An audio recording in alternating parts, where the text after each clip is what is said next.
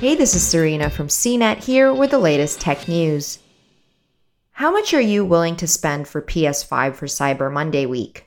$600? $800? $1,000?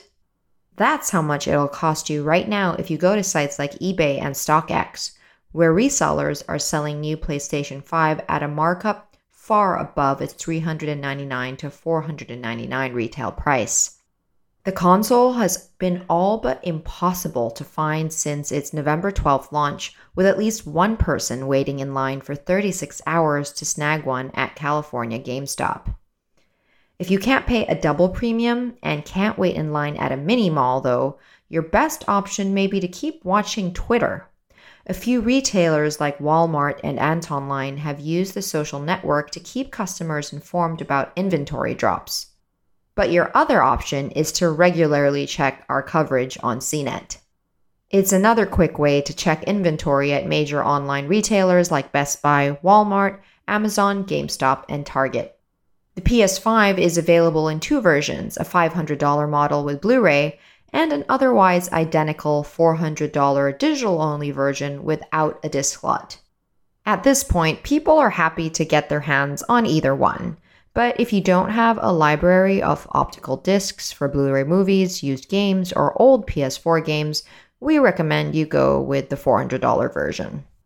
Right now, there's no indication of inventory at any of the major retailers, so your chances of scoring a console are not, shall we say, encouraging.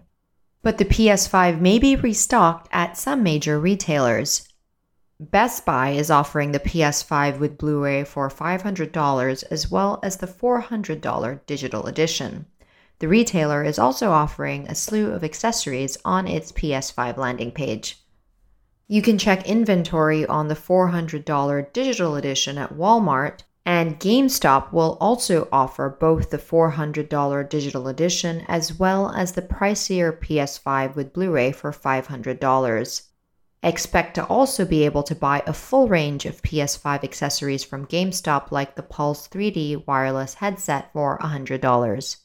Okay, so you've exhausted all of the online and brick-and-mortar retailers, and you've decided you're willing to pay upwards of a $300 markup to get this puppy by Christmas.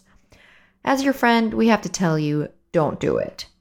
But if you don't want to listen to us, you might want to check out StockX, an eBay alternative that made its name in the secondary market for sneakers and designer clothing.